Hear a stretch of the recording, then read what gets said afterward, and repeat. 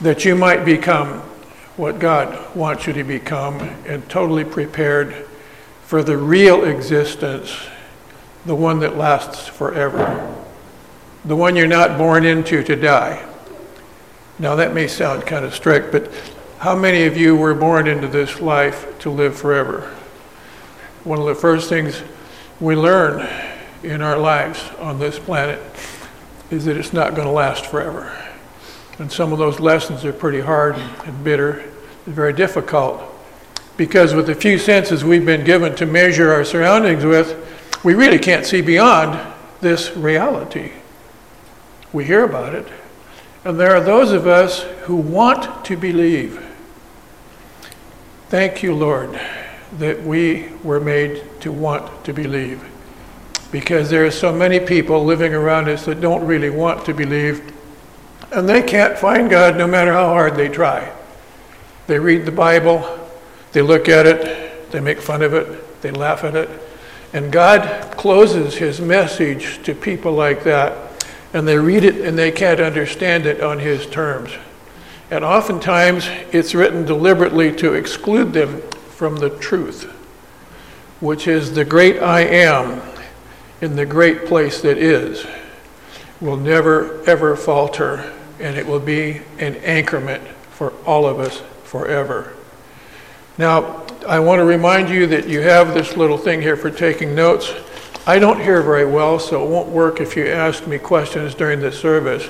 But if you write questions on this that you have, I'd be happy to get back to you with as soon as I can, either in some future service or personally if you wish. When I was 7 years old, World War II had ended, and my uncle, serving on a ship in Japan, had been into a lot of polluted waters and came home to die of kidney infection. His young wife had been waiting patiently for him to come, and they sought to purchase a home, and he was fighting off kidney infection, and it could not be handled, so he passed. And I remember the funeral services where everyone around me cried and felt miserable and horrible. And all of us were saying the same thing: why do the good go first? And I can tell you an answer to that question: because it's a lot better there. And it is. He has been gifted with one wonderful time now for over 55 years. Paradise. Beautiful sounds.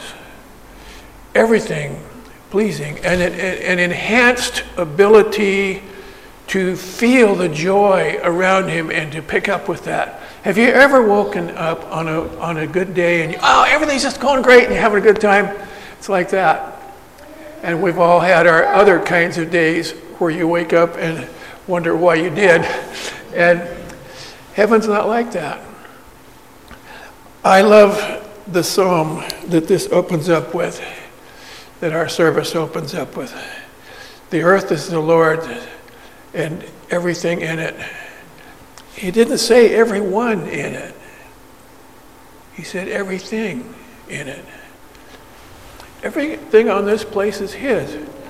Well, I preach in a situation on a regular basis 4 times a week to people who are through living in this life and who are waiting to pass.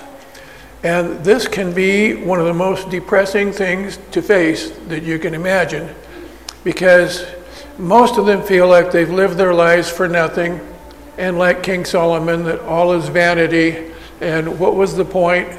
And then there are the few, and I mean few, who are happily waiting to achieve that ultimate of achievements, to enter Zion and to realize the salvation that Jesus Christ bought and paid for anyone in the world who would claim it. And they're okay. But I have to pick my words carefully when I talk with these people, because every day often is a last shot. I come back and they're not there. And that's how it is. I've had to search the Bible carefully to find ways to cheer them up. And it's a little hard to do. I mean, where's your self-worth when your life is over and you feel like God's forgotten you? I can, in another sermon, solve that problem for you very quickly. God will never, ever forget you, and I can prove it. He will not let you fall through the cracks in the floor, even if there's an earthquake going on at the time. And even if you're torn in a million shreds, he'll be able to find every part of him. And I can tell you, it's true. It is true. I have personally experienced tremendous trepidations in many circumstances. And it's wonderful when you walk away just laughing because you know that he has been with you. It's beautiful. My first glimpse of this place we're on and my last are quite different. I used to look at beautiful things in the world and see them as wonderful. Now I see things like the Grand Canyon as the result of great tumult on the earth, and Yellowstone Park as a result of great tragedy at some point in history, and the Pacific Ocean as a source for flooding, even here. Even ice can be a problem. We on this planet are born into a situation of testing, a situation of growing, if we will but try to become what God wants us to become. And he knows, as well as I do, much more than I do, that we are loaded with abundant opportunities to serve him, primarily because of disasters. It turns out disasters aren't really quite as disastrous as we might think of them. We've had our share this summer, haven't we? I remember looking at the sun through what was left of Multnomah Falls, smoke drifting between us and the sun. I remember fearing for my daughter's life while they were waiting for the hurricanes to come through. And a lot of people have had trouble with fires in California. We are living very sheltered lives, it turns out, when compared to the lives of others. And I just hope and pray that some disaster in your future doesn't shake your faith to the point that you just no longer wish to cope and you lose your faith. I remember my dad coming home from my sister's funeral saying the words, "I can never trust a God that would do something like that." The problem is the anchorment. He is anchored in this age, and he can't see beyond it.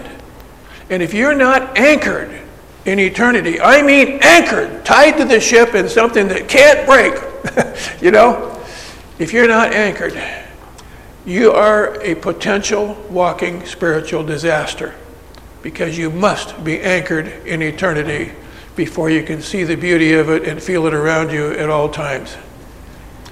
What happened to me was I took up a little hobby of trying to pray to God all the time, taking Paul's advice, never cease praying, you know. I found I couldn't do it. Have you ever tried to do that? I hope you do, and I hope you keep trying, because you get better at it. But I had to teach myself habit patterns, like pray every time you eat, pray every time you drink some water, pray every time you go for a walk, pray every time you drive. You know, as I got better at each one, then I'd add something to the list. And as I started to graduate into that, I began to realize that I had also devaluated that. By a constant prayer, I was not able to render the praise of respect and fear and downright awe, and render appropriate kneeling and bowing and that kind of thing. It got to be more of a nonchalant buddy type relationship. So it seems like no matter what we do to anchor ourselves to God's, we get it our own way because we're humans, you see. Something comes up to change the subject.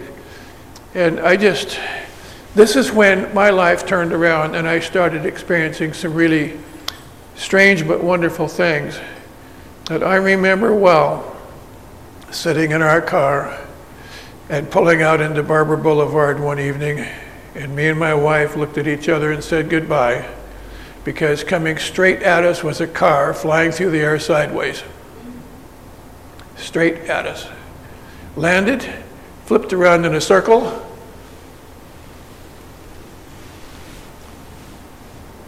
This violates all of the laws of physics that I know of. The car came right at us, landed, went around us, and went down the road and drove off. And we were literally crying. Thank you, Lord, for showing yourself to me. It really gets your attention. And after crying, we were laughing all the way to church because we were on our way to a choir rehearsal.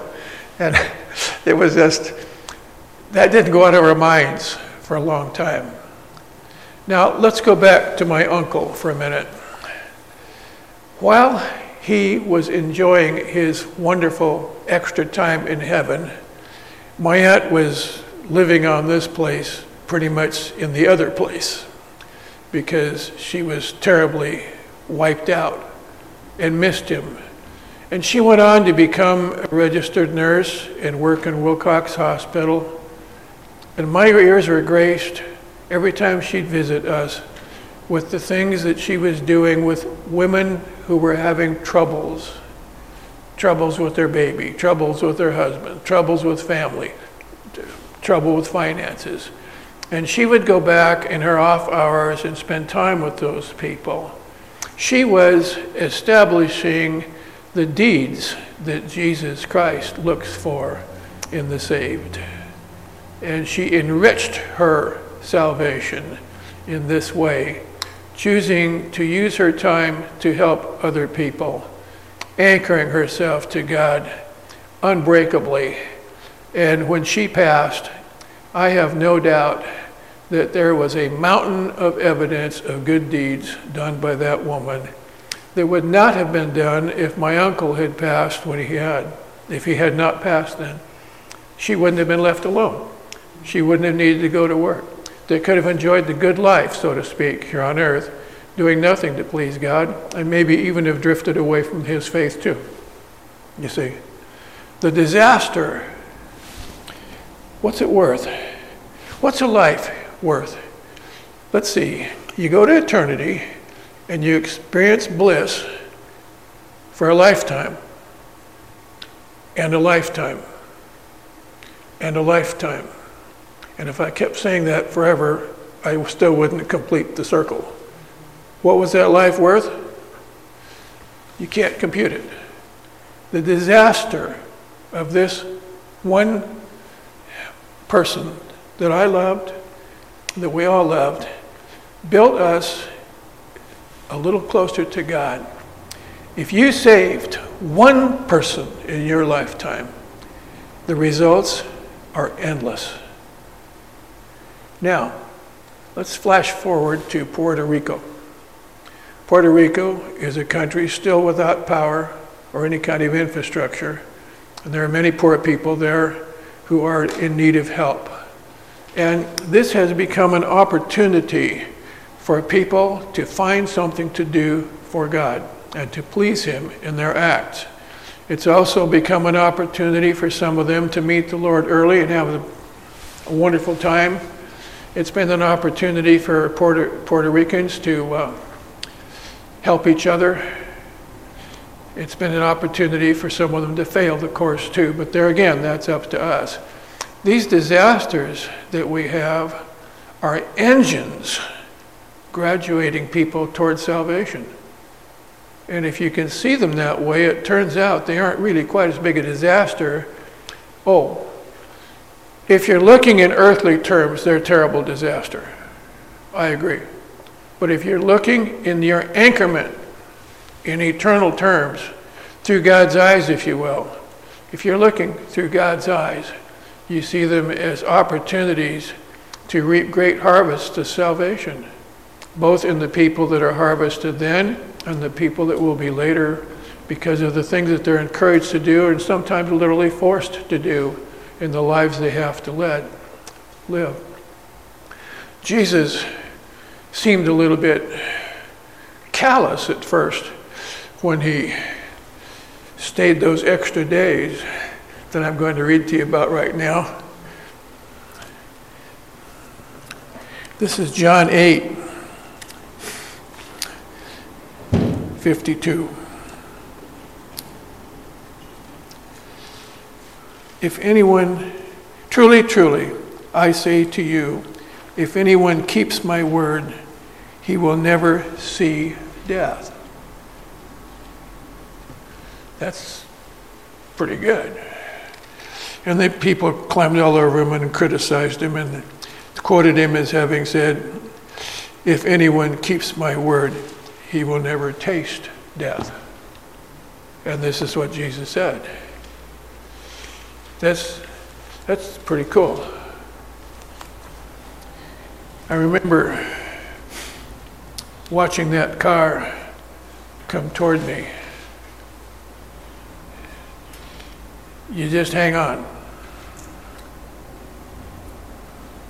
If that car had gone through us, we would never have felt death. But it's comforting to me to know that it's as though our life continues without anything else. We're still there, but the surroundings are different. And after being given 30 years to think that over, I had a circumstance on the way to Salem that I told you about before, where I was caught in the rain on the freeway, and a bridge that was being worked on had a big concrete thing moving over the other lane, only somebody forgot to paint it.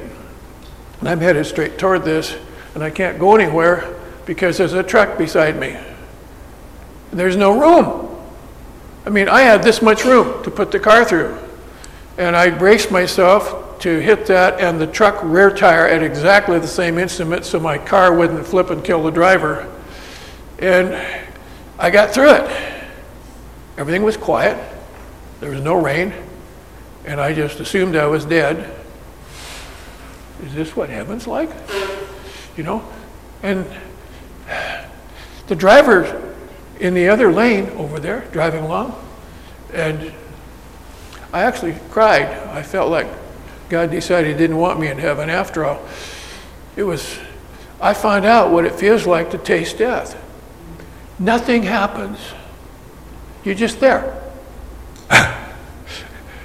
That has been so helpful for me at rehab and at assisted living situations where people are scared, you see, because I've been able to tell them what it feels like to die. You don't feel a thing. You're happy as a clam, scenery changes. Here I am. Wow, it's happening. You know, that's not exactly a tragedy, folks. Coming back from Salem on that same road, I saw what could have happened to me because it happened to someone else. There was a car upside down in pieces all over the highway. A truck rolled over on the other side of the road and a line clear back into Portland because somebody did what I did, only they didn't get away with it. I did not put that car through a space that wide. Someone we all know did that for me, and I didn't feel a thing. But it gave me an experience of knowing what the other person was feeling at the time when they hit, because they didn't feel a thing. And I'm here to tell you that. It's really fun to work for the Lord. It's a relief to know that people don't have to be afraid about things.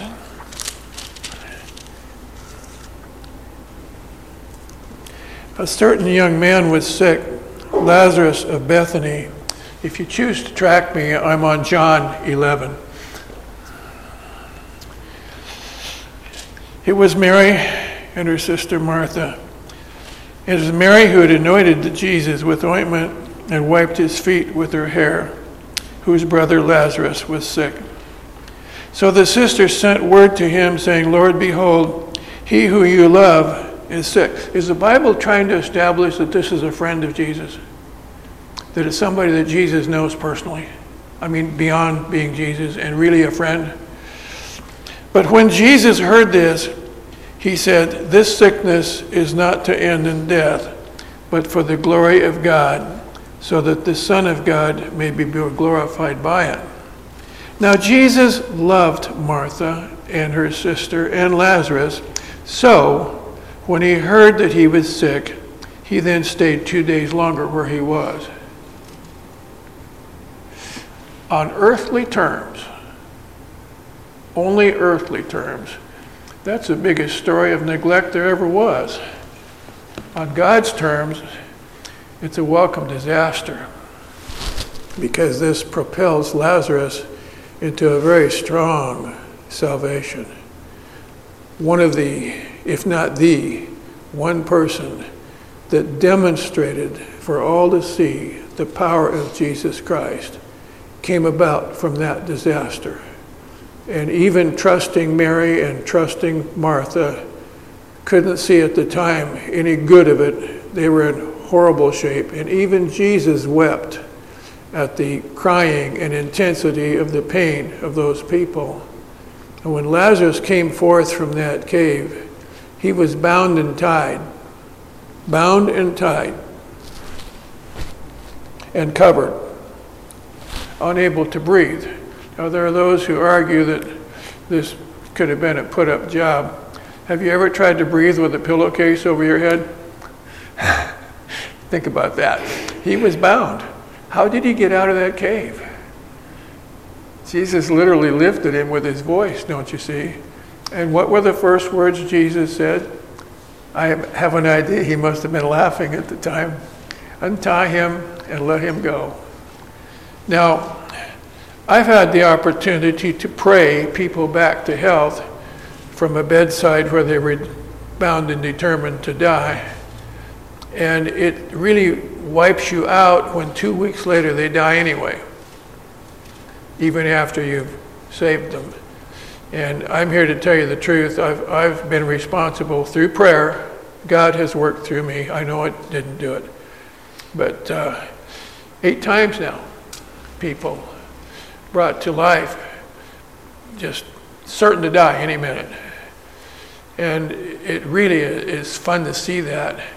But it's hard on you when a few weeks or months or 6 months later, I think the longest time was 6 months. No, one was 9 months about. And then they die anyway.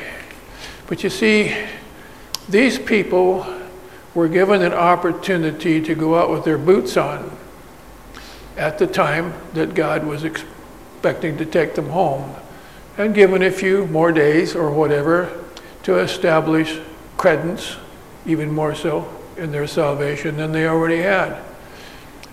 Almost all of these people were people that are seen by a lot of people, heavily influential in a large church or even a small one, and they had eyes on them.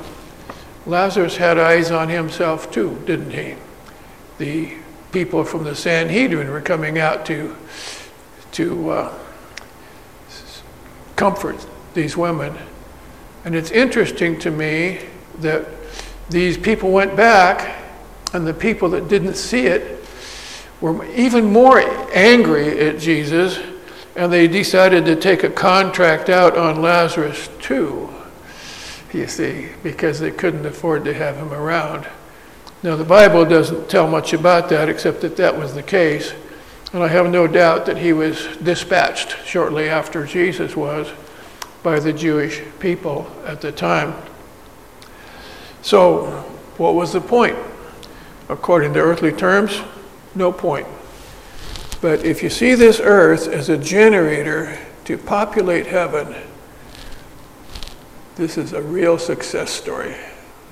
For Lazarus, for the people who saw him, who were then saved, and the people who were helping in any way that they could. It was a wonderful success story. Okay, so let's turn up the price of the disaster for a few minutes. I seem to recall a situation when I was young where 6 million Jews, people who don't worship Jesus or know Jesus, people who would turn away from Jesus, but who loved God and who did marvelous acts while their own demise was being carefully planned by the Nazi Party. 6 million. That's a big disaster. And it's interesting to me when we read Matthew 5 how these people fit into salvation. It's kind of fun to read that. I want you to think now about a Jewish person who does not know Christ. And I use this as an ultimate nasty, rotten disaster, okay? Blessed are the poor in spirit, for theirs is the kingdom of God. Were those people poor of spirit? Blessed are those who mourn, for they shall be comforted. Were they mourning? How many people have been mourning afterwards? At least another 6 million. And they shall be comforted. Are they comforted here? No. But Jesus' words are for the eternal, and they're comforted. Blessed are the gentle, for they shall inherit the earth. I haven't heard many stories of those people fighting back, have you? Blessed are those who hunger and thirst for righteousness. Boy, they sure did. It doesn't say those Christians. It says those. Blessed are the merciful, for they shall receive mercy. Isn't someone who's assisting somebody in trouble being merciful? Isn't the opportunity to be merciful presented to you in face of some kind of disaster? Blessed are the pure in heart, for they shall see God. I see that whole Holocaust as a generator, generating people toward heaven, either in the direct atrocities that they received or even their relations having received these things. And it's all in here in this wonderful book. I see this book being attacked by certain people who call themselves scientists and are not. As far as I know, if you interpret this book correctly, there is no problem between you and accurate science. But I've been reading a book wanting to know more about the Bible. It says, The Bible Unearthed, an archaeological book. I was on about the 3rd page when I began to realize this wasn't something that was good. Basically, they've erased half the Bible. They haven't looked. Jesus says these words, search and you shall find. Well, they searched, but they weren't looking for anything. Knock. They were not knocking, and they didn't find. And now they printed something that'll weaken the faith of anybody that reads it. This is bad news, and it needs to be discredited accurately so that people will no longer believe. They've got Abraham up to about 600 BC. Not enough time for any of that story to take place, you see. No evidence. Go camping sometime. Abraham camped a lot, I understand. How many artifacts do you leave behind your campsite that are going to lead people to your name? It's all where you look. And sometimes the Bible answers its own questions quite well. I want to tell you about my sister for a minute. She passed at the age of 36 with 2 young children. And all of us around her have seen what was going to take place after she passed. And she was relieved of a lot of family disasters that she never had to experience. And she has had 50 years now of bliss. And the people who were related to that situation had a lot of time of mourning and taking life seriously because of it and doing different than they otherwise would have done. And I believe most of them became closer to God because of that passing. It was a surprise for my family and her family and friends and relatives. But if you look through what you hope are the eyes of God, you start to see these sad times as literally heaven populating good times.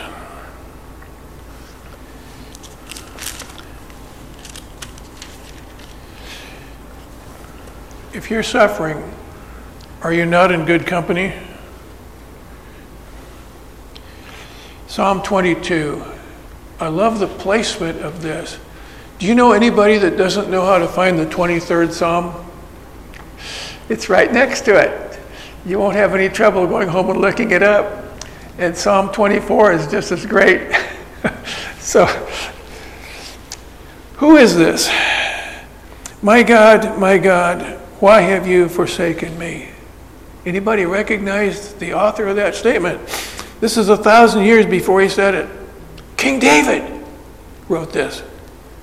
This was before crucifixion was invented. How would David know that his bones were separating, or that he could count each one of them, or that his lips would be dry? How would David know that? Far from my deliverance are the words of my groaning. Oh my God, I cry by day, but you do not answer. This is the Son of God. If you're ever suffering, you're in good company. And by night, I have no rest. Listen to his next comment. Yet you are holy. This is a direction book in how to talk to God when you are literally being tortured with no hope. You are holy, perfect, wonderful. O you who are enthroned upon the praises of Israel, in you our fathers trusted. They trusted and you delivered him. These are praise statements coming from someone in tremendous torment. It's a direction book for us when disaster hits. To you they cried out and were delivered. In you they trusted and were not disappointed. But I am a worm and not a man. Well, that certainly is not Jesus Christ. But it certainly is a humble statement, isn't it? For the Son of God, the King of the universe, to author that statement is a lesson in not expecting much. A reproach of men and despised by the people. All who see me sneer at me. They separate with the lip. They wag the head, saying, commit yourself to the Lord. Let him deliver him. Have you ever noticed when you're reading prophecy that the tense changes back and forth without notice? Past tense, future tense, present tense. It throws you off. And people who don't want to believe can't get through that. It's only the people who want to believe who can be taught to believe. And even the presence, it's first person or third person or second person, and you have to kind of track where God is and where the others are as well. Yet you are he who brought me forth from the womb. You made me trust when upon my mother's breasts. Upon you I was cast from birth. You have been my God from my mother's womb. Be not far from me, for trouble is near, for there is none to help. Now sometimes in the Bible, words are said that aren't about what they're talking about. The next statement in verse 12 says, many bulls have surrounded me. Strong bulls of Bashan have encircled me. Are we talking about cattle here? Or are we talking about power and might that will hurt you just for the fun of it? You see, when you take things literally, every verse, every word literally, you lose a lot. They open their mouth at me as a ravening and roaring lion. I am poured out like water, and all of my bones are out of joint. My heart is like wax. When that car was coming at me at Barber Boulevard, my heart was like wax. We just said goodbye. There wasn't anything we could do. It is melted within me. My strength is dried up like a potsherd. My tongue cleaves to my jaws, and you lay me in the dust of death. This is amazing that David could see this 1,000 years before it happened and have the feelings of being crucified so perfect, so well described. This is Scripture. This is God's Word. And it's how the Bible lives in strength. And then it says, for dogs have surrounded me. Are we talking about animals, or are we talking about temperaments? I was never so scared in my life when I went out to rescue our cat one night in a trailer court. She was out there screaming away, so I went out to grab her before the neighbors complained, and there were these 3 German Shepherd feral dogs. And it was enough to send shivers up and down my spine because I was now in their arena. That was scary stuff. Yes, I think the description on the cross is accurate. Literally, the mood, the situation. Dogs have surrounded me.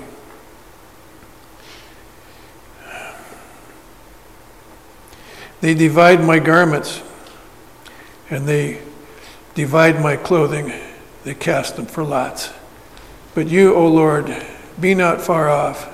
O you, my help, hasten to my assistance. Never once criticizing God, never once arguing with God, never once denying with God. And you can imagine the searing pain and disappointment of these feelings. Deliver my soul from the sword, my only life from the power of the dog. Save me from the lion's mouth, from the horns of the wild oxen. You will answer me. Now at 22, a system of praise begins again. And again, I see this as a direction book toward getting us through hard times when they hit, because the one who suffered more than any of us can showed us how to render praise to God. I will tell of your name to my brethren. In the midst of the assembly, I will praise you. You who fear the Lord, praise him.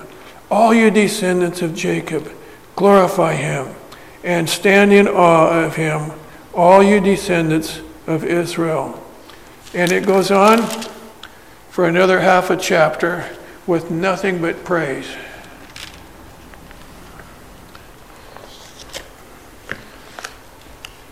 If you've been to the doctors recently and received hard news, if you have somebody close to you that has, maybe your time on earth is not going to be all that much fun anymore.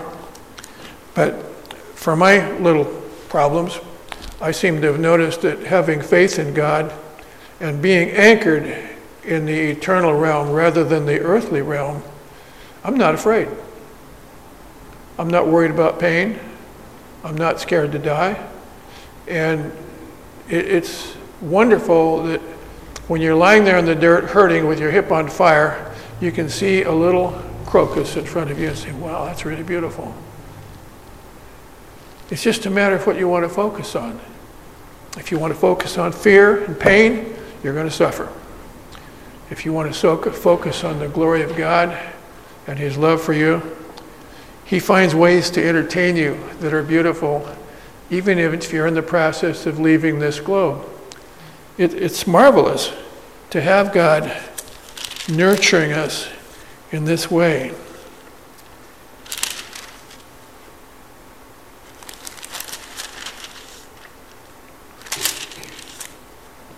I want you to think about your heart for a moment.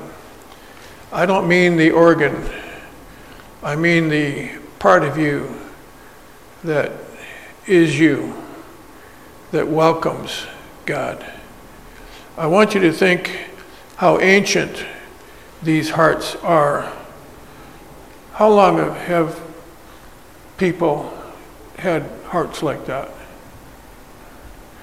Nobody knows, right? Is that ancient?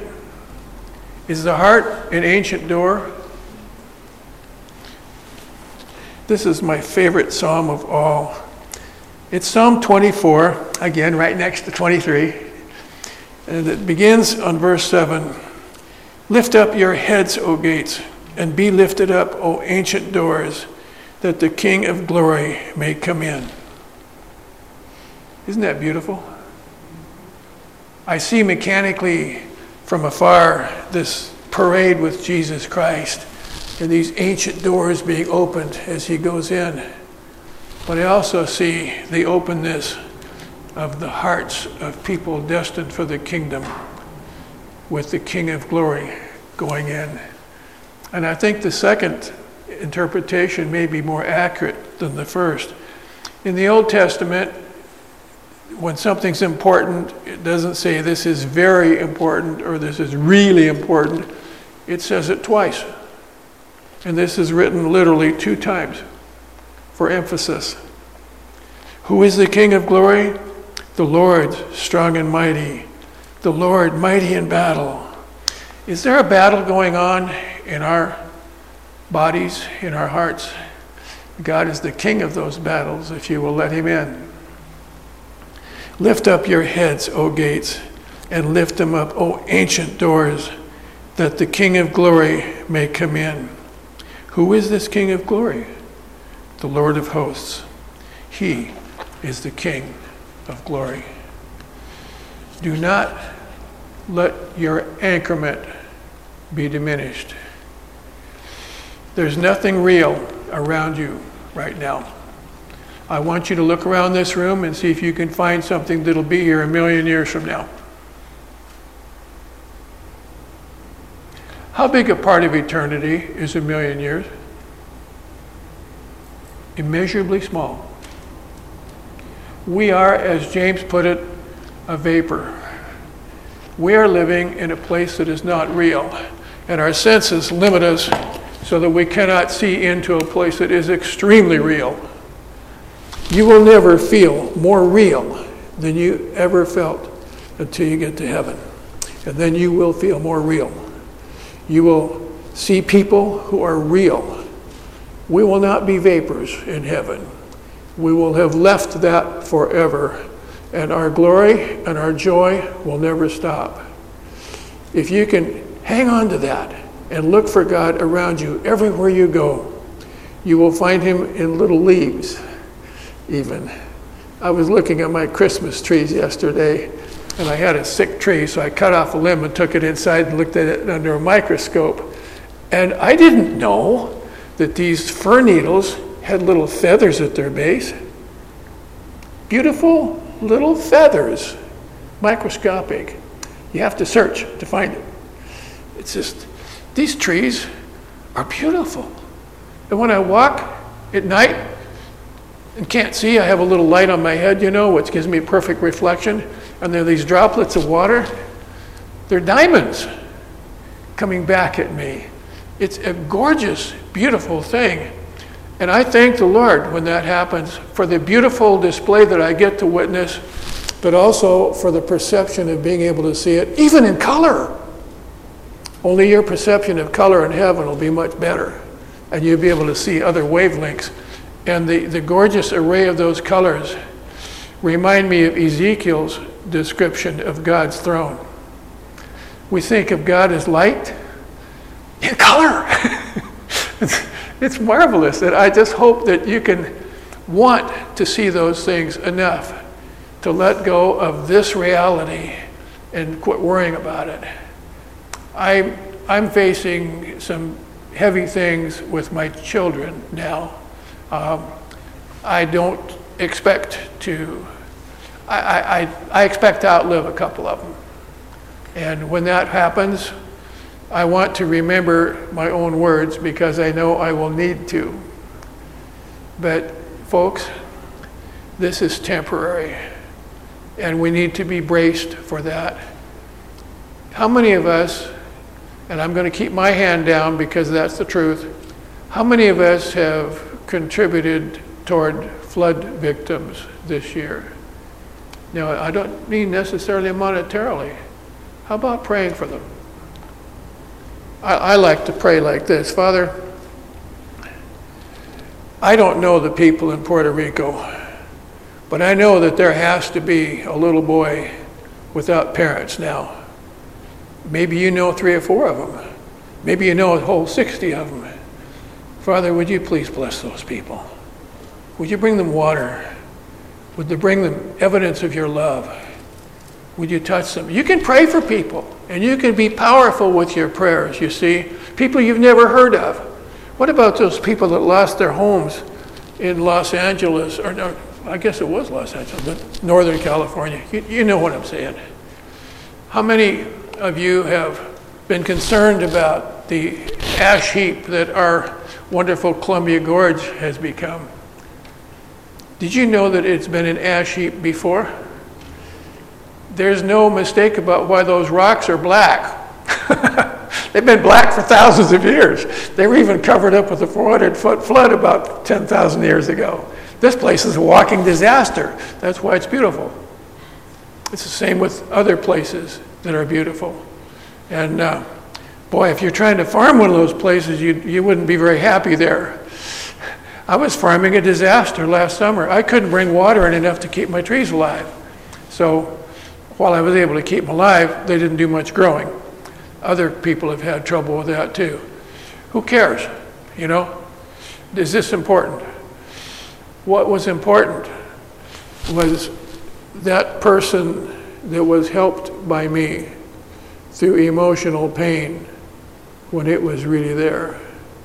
I was able to be fortunate enough by the provision of God to have some friends that needed comforting that I knew how to comfort. For example, I had a friend who loved his dog and he lost his dog. I was able to show him in Isaiah where he'll see that dog again.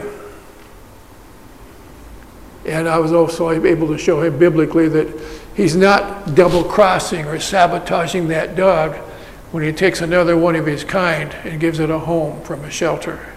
You see, you can turn disasters into good things, and you can help other people through times that are bad, and even yourself. And I know I sound like I'm kind of stuck on this subject, but I am, because this subject is my life. This is what I live with all week, every week, praying for people that I may never see again and probably won't 3 or 4 weeks.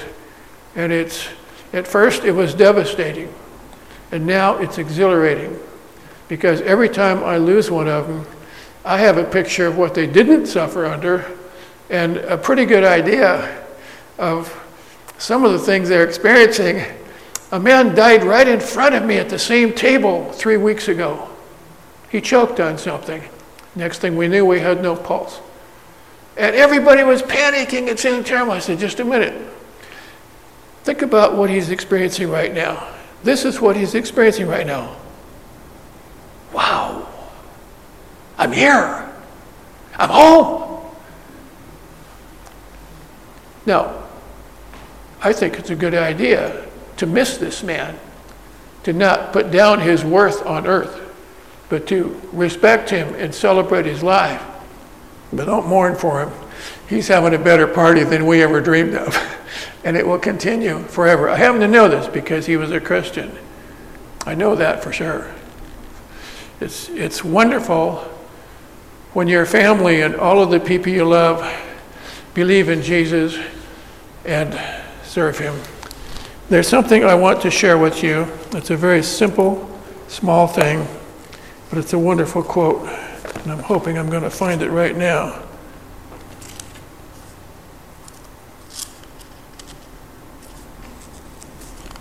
I don't want to waste your time looking for it. Jesus says, those of you who do my commandments will never taste death. His exact words were never see death.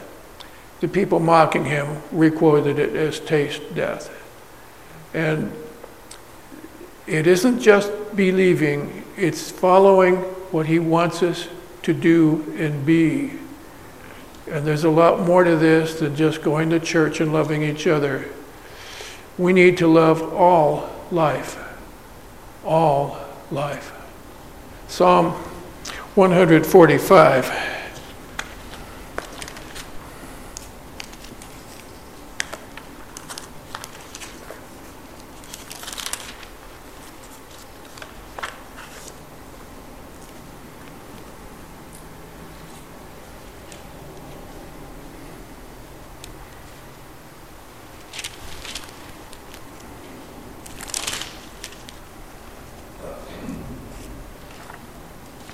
I'm reading from verse 14 to 21, and this would be my last statement today.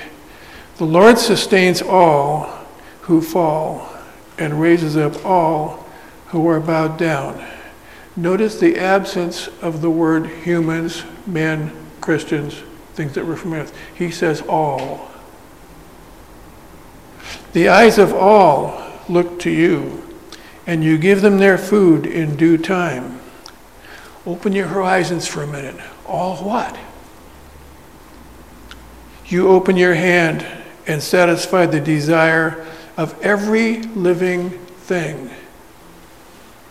Not around here. Have you ever seen birds shivering and starving in the winter snow? I have. This is about there. The Lord is righteous in all his ways and kind in all his deeds. The Lord is near to all who call upon him, to all who call upon him in truth. He will fulfill the desire of those who fear him. He will also hear their cry and will save them. The Lord keeps all who love him, but all the wicked he will destroy. It's interesting to me that there's no such thing as a wicked animal because they're made to be like that. The only animal that has some of its kind being wicked would be humankind. I'm sorry about that. My mouth will speak the praise of the Lord, and all flesh will bless his holy name forever and ever. And some flesh blesses his holy name just by being what they were meant to be.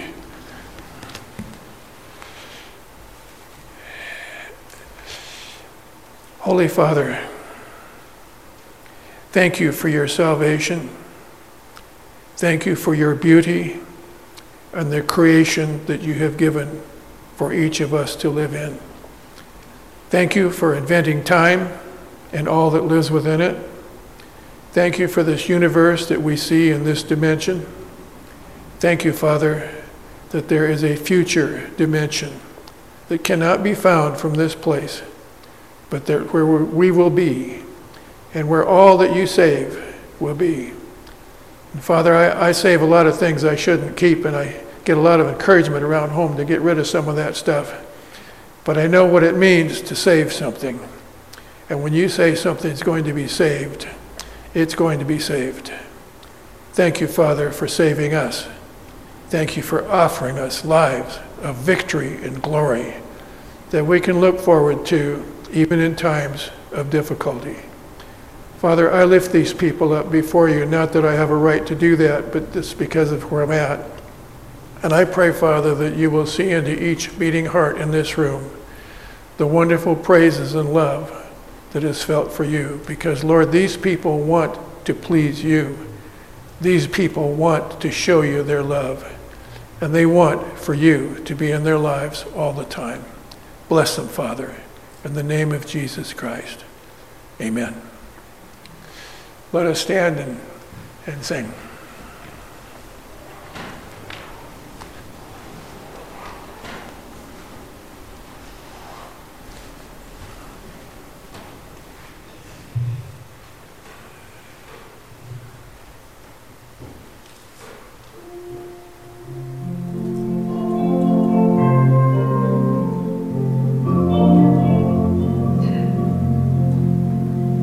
Take my life and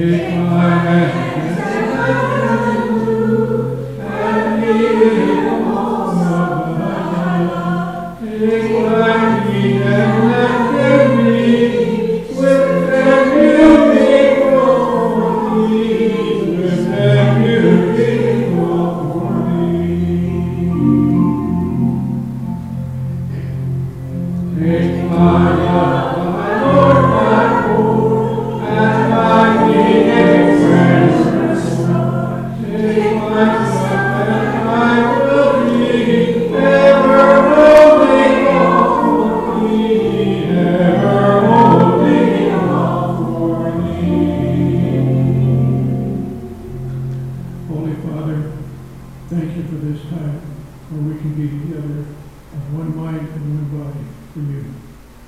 Thank you for blessing us and gifting us with your presence in our lives, even when we least expect it. Bless us, Father, as we leave this place today, and walk with us and allow us to walk with you. In the name of Jesus Christ, your Holy Son, our Holy Savior. Amen.